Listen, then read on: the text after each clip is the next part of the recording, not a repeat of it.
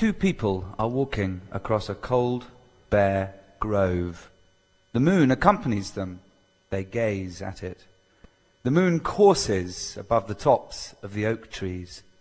Not a cloud obscures the light of heaven. A woman's voice speaks. I am bearing a child, but it is not yours. I walk in sin beside you. I have transgressed deeply against myself. I had no longer believed in happiness, but yet was yearning for some sense of purpose, for the happiness and responsibility of motherhood. And so I dared, and shuddering, allowed myself to be embraced by a strange man, and I became pregnant. Now life has brought its revenge because I have met you. She walks with awkward step. The moon accompanies them. She gazes at it. Her dark glance is inundated with light. The man's voice speaks. Do not let this child that you are carrying be a burden on your soul. Look how the universe gleams. There is a radiance on everything. We drift together on a cool sea. But somehow there is a special warmth which flickers from you to me, from me to you. And this will transfigure the child. You will bear the child for me and from me. You have brought radiance to me. You have made me like a child. He clasps her around her strong hips. Their breath mingles in the breeze. And the two people walk off together into the high, bright night. That's a poem, Transfigured Night, by the German expressionist poet Richard Demel, the text of which Schoenberg used as the basis for a string sextet that he wrote in 1899, only 3 years after the composition of the poem, in fact. And he made history with the sextet because it was, as far as I know, the first example of program music written for chamber ensemble. He went on then in 1917 to make the sextet into a version for full string orchestra, and that's the version that we're working with today. Now, Transfigured Night, in terms of Schoenberg Verklarte Nacht, its German title, is more than just a program piece. It's more than just a piece of music which tells that particular, very kind of intense, almost sort of adolescent story. It's more like a kind of cliffhanger in a way, in terms of the old world and the new world. 1899, as I say, the year he wrote the piece, a time when music was at its most heady, overblown and decadent. And it was a sense then that with this piece, it's got one foot firmly in the secure, sweet-known and reasonable soil of the 19th century of that full-blown decadent romanticism, and the other foot reaching out very uncertainly over the precipice into the 20th century, the abysmal century of wars, atonality, all that was new, unknown, unsweet, unreasonable. So the piece occupies an incredibly important place in terms of musical history.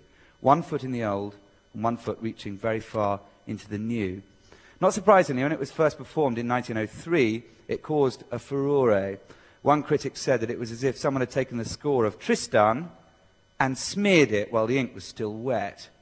Which is an absurdity, in fact, because the Wagnerian lines are very pure, very carefully worked out. They have an absolutely insuperable logic about them.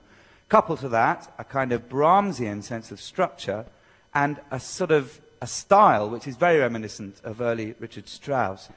Now, I want to take you through some of the kind of highlights of this work, extraordinary work, just to illustrate, I suppose, the points where he is illustrating this extraordinary Demel poem and some of the kind of structural decisions that he makes at the same time. So if you think about that first few lines of text, two people walking in a cold, bare grove, the opening material has an almost kind of plodding awkwardness about it. It's almost as if the music itself is pregnant.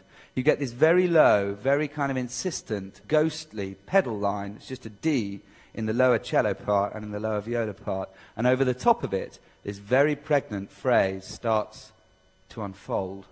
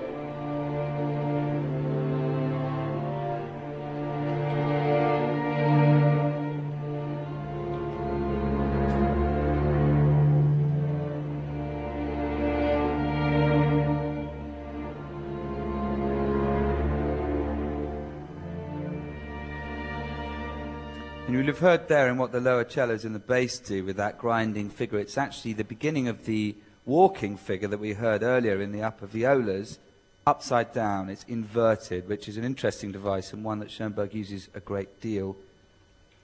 Here's some other principal material to show for you. Schoenberg was so strict in his composition in this piece, the architecture of the piece, that whenever he's got a theme or a theme that's been varied that is of primary importance, he puts a P in the score. When it's of secondary importance, he puts an S. He's so emphatic about how the structure of the piece should be rigidly realized.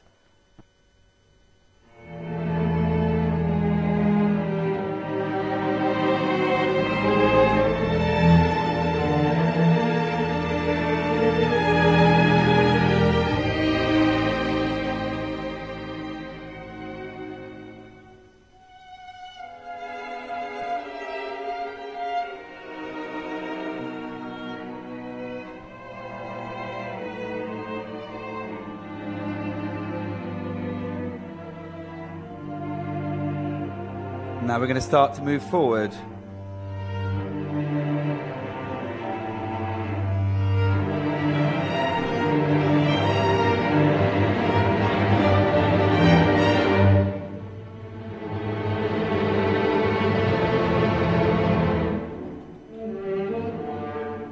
Now, what has all this got in common? It's cramped, constricted chromaticism, very small intervals between the notes, which read volumes in terms of the subject matter at this point in the poem. These two young people, I guess adolescent people, he can already smell that there is something desperately wrong, a whole volume of issues to be dealt with. And the cramped nature of the music, the lack of a sense of anywhere to go, not knowing where to go, is also a metaphor for where Romanticism had arrived, because Wagnerian Romanticism was in itself extremely chromatic. And towards the end of it, at its most overblown, at its most extreme, there is the same sense that you don't quite know where it can possibly go next.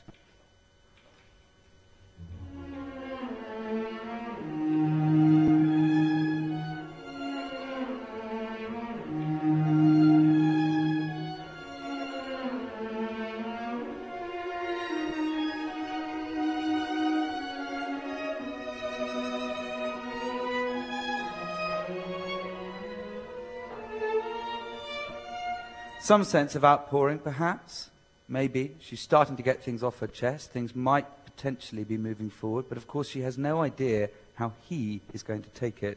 55?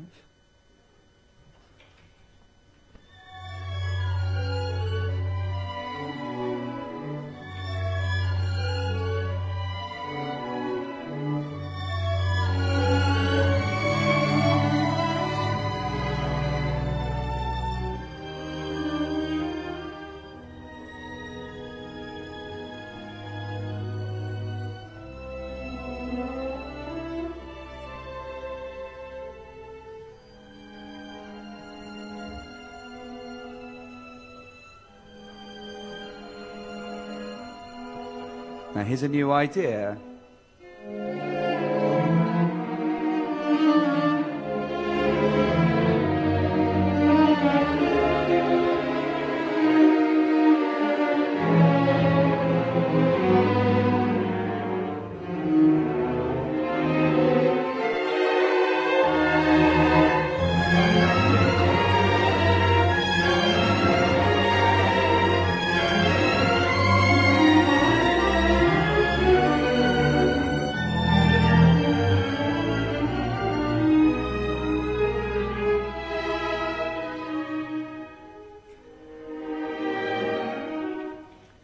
Now, talking of Wagner, a little point later, we get one of those themes in particular expressed in very, very sort of straight Wagnerian terms. What's interesting about it is it's also set in the time of what you might call a Siciliana, which is an ancient dance which has been revised over the years, used once and again by many composers over the centuries.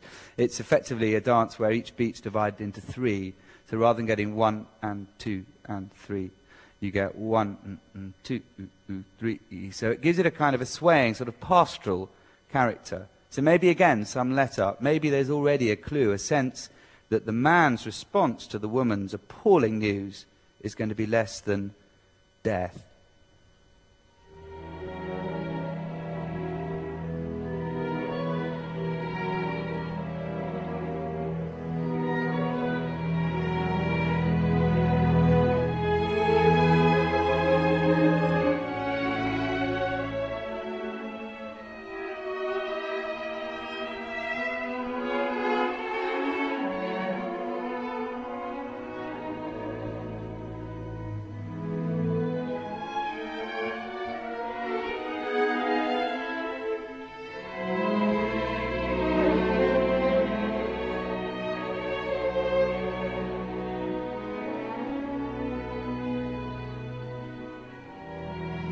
It's curiously reminiscent of Siegfried Idyll, which is a great work by Richard Wagner, written to celebrate the birth of his son. And I feel that the text here of Demel's poem must be along the lines of that bit where she's saying that she's been yearning for happiness, yearning for motherhood and all the responsibility and joy that that brings. No coincidence, I'm sure. Now we get two ideas out of the same idea, if you see what I mean. One principal idea that we played for you earlier, now split between two different voices, and then it splinters and more voices become involved in elements of the same one theme, as Schoenberg dissects the idea.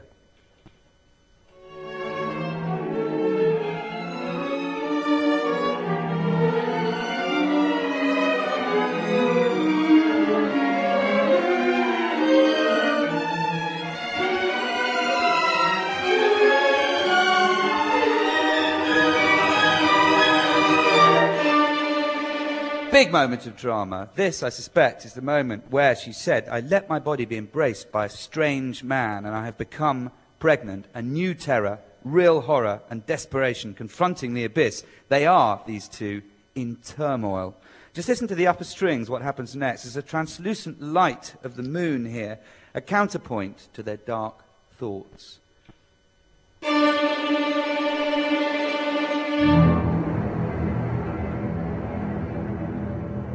Translucent texture.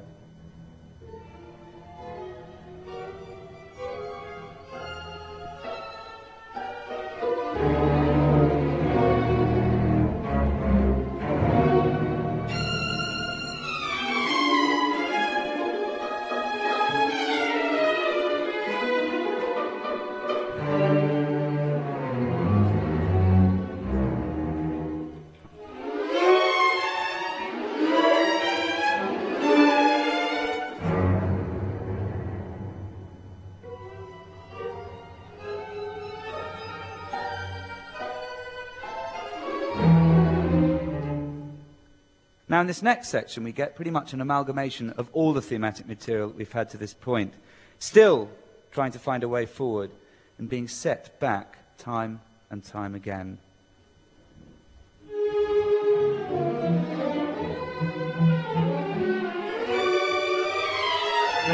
Held back. On again.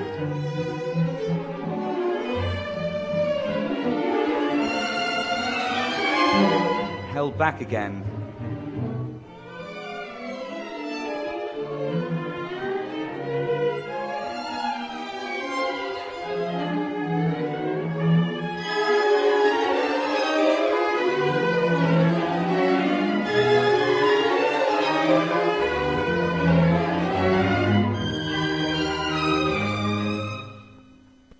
Now we get, in a sense, chromaticism in its death throes, the last possible moment before ultimate collapse of all this heady, decadent music which had been the bulk of the latter half of the 19th century.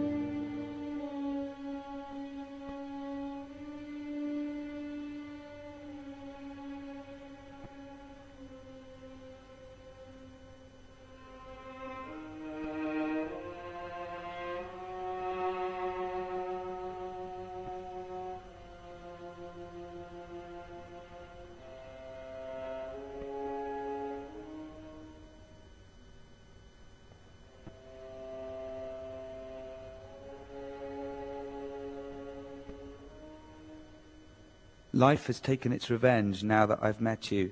There is no way forward except into utter hopelessness.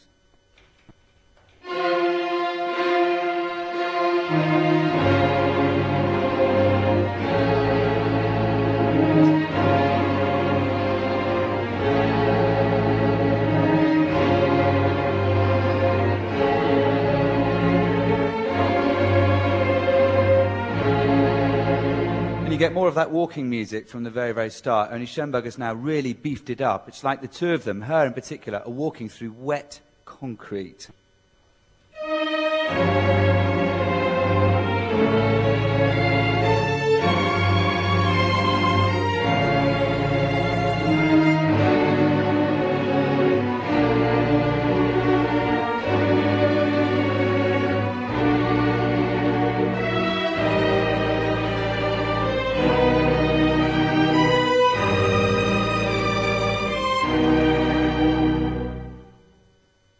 Now, shortly after this, we get that extraordinary phrase in the text where Demel describes her dark glance being inundated with light. And Schoenberg depicts this in musical terms in the most rarefied and extraordinary fashion.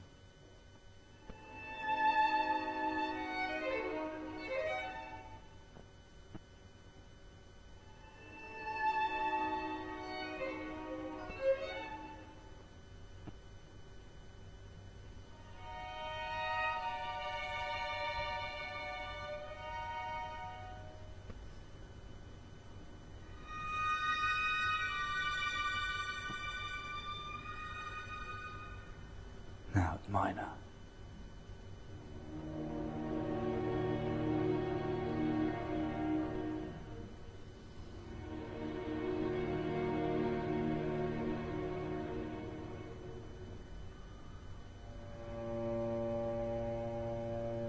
Now maybe there is a way forward. We go into the major.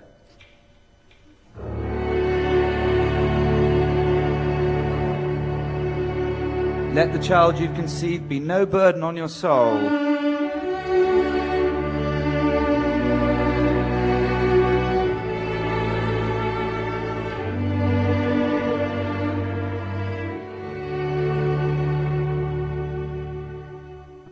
So, he's filling her with his light. He's saying, it's fine, you are pregnant by another man, but my love for you is such that that child will be transfigured by this love and made our child. You remember he goes on to say, oh, see how the universe gleams. There's a radiance on everything. You drift with me on a cool sea. Amazing words.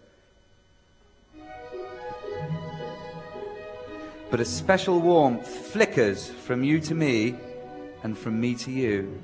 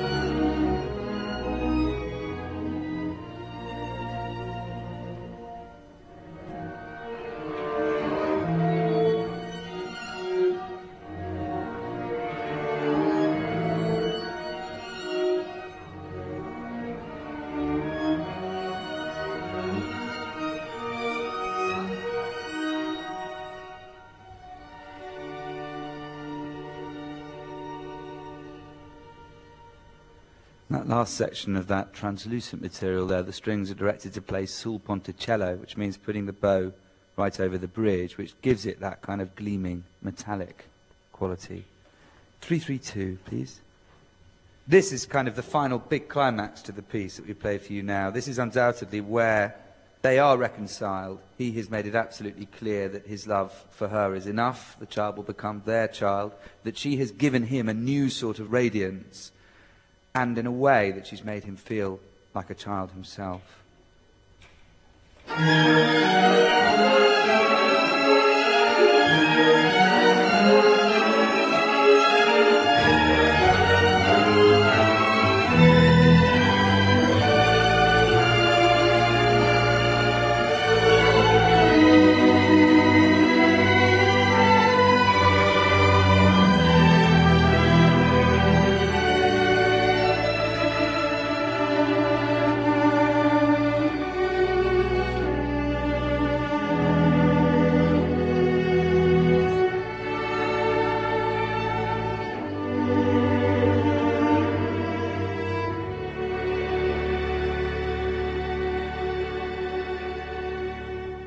kind of ironic that he can't leave the essence of that really glorious, almost, if you will, groin-churning music, which first erupted out of the cellos at the point at which the man says, "It's okay, that child will become our child." Schoenberg can't leave that alone.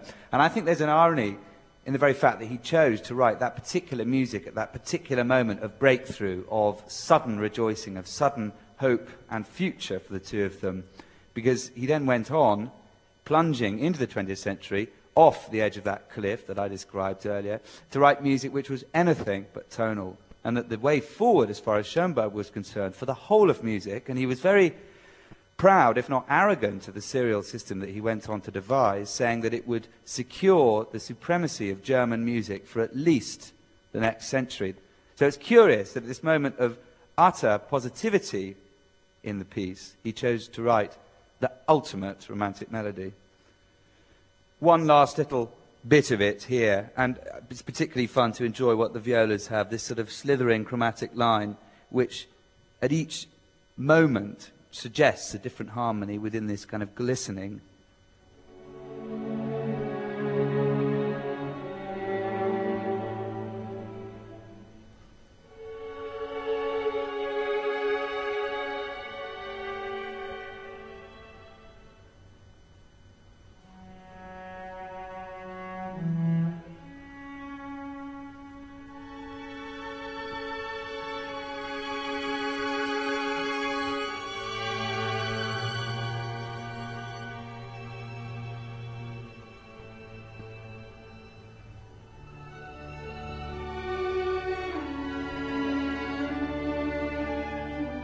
And you can hear they're almost ready to walk off now into that high, bright night.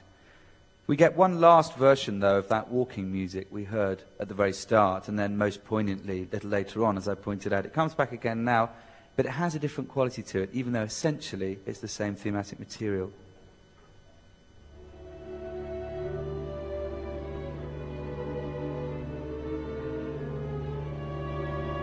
You can hear how it's more fluid.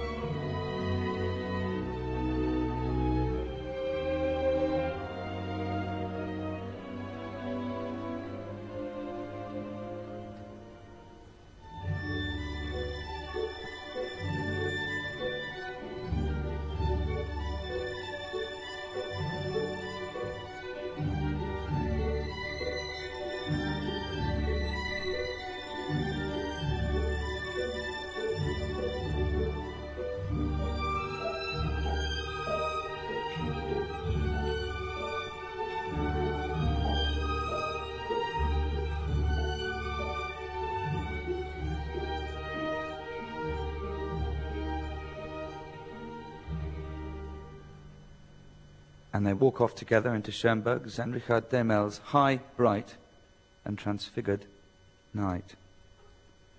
Any questions? Did Schoenberg's orchestration of the piece, as opposed to the string stat-tat version, was it a dissatisfaction with the 6 strings? Because in the orchestration, each of the string parts are sometimes divided into 3, sometimes divided into 4 parts. I think what he was doing was realizing the fuller potential of the piece, which was always inherent in the sextet version. I mean, the sextet version is, as I'm sure you obviously know, extremely powerful piece of composition. It was, as I said earlier, the first ever program music written for a chamber ensemble. And as such, I suppose program music, the very nature of it, demands color, texture, depth, range. But in rescaling the piece for string orchestra, he was merely filling in the kind of shades, I suppose, which were inherent in the sextet version, but somehow missing. Was he being deliberately provocative, choosing a poem which must have been very shocking at the time for this piece? That's a very good question. I don't think Schoenberg was like that. The way he dealt with the critics who savaged the piece when it was first performed was perfunctory, really. He just said, well, in a way, that's their problem. If they don't get my music, it's their problem. And so in choosing the poem, no, I think he chose it just because it really spoke to him. Could you mention a little bit more about the German poet and how it was known that there was a link between that piece of poetry and the music? Well, the link between the piece of poetry and the music was very specific in that Schoenberg made no bones about the fact that he discovered this poem. He's a great fan of Richard Demel's writing anyway, who was a very prominent expressionist poet in the last part of the 19th century. This poem came along in a selection of poems which were called Women and the World. So a number of different scenarios similar to the one expressed in Verklarte Nacht. So it was very public that Schoenberg had taken this text. And remember, there was an awful lot of program music writing going on at the time, people taking something beyond the music, as it were, a subject, a framework, a series of colours, a narrative thread, a texture of some sort, to embroider the music and to make, as it were, the music's soul, so that the music was no longer abstract as such, it was always seeking to explain something beyond itself. Demel was not the only expressionist poet writing that kind of material. There were loads of them springing up, not just in Germany either. A real sense of everything that was known and secure in the world on the brink of absolute precipice. I'd like to know how difficult this is to conduct and play. Are you all our friends? It's absolutely fiendish. I mean, the conducting is hard, but the playing of it is appallingly hard. It's extremely difficult. And also, we've got a very, very small ensemble, almost the smallest you can play this full version with. So everyone has soloistic material a lot of the time. It's fiendishly hard, but I know that your love and your good thoughts will be with us when we perform it in a minute. Okay, ladies and gentlemen, thank you very much for your questions. So in this glorious space, the Bristol Old Vic, I'm reliably informed the second oldest theatre in the country, built, I think, when Mozart was 10, which makes it exactly 130 years older than Schoenberg's Verklärte Nacht, which we'll perform for you now.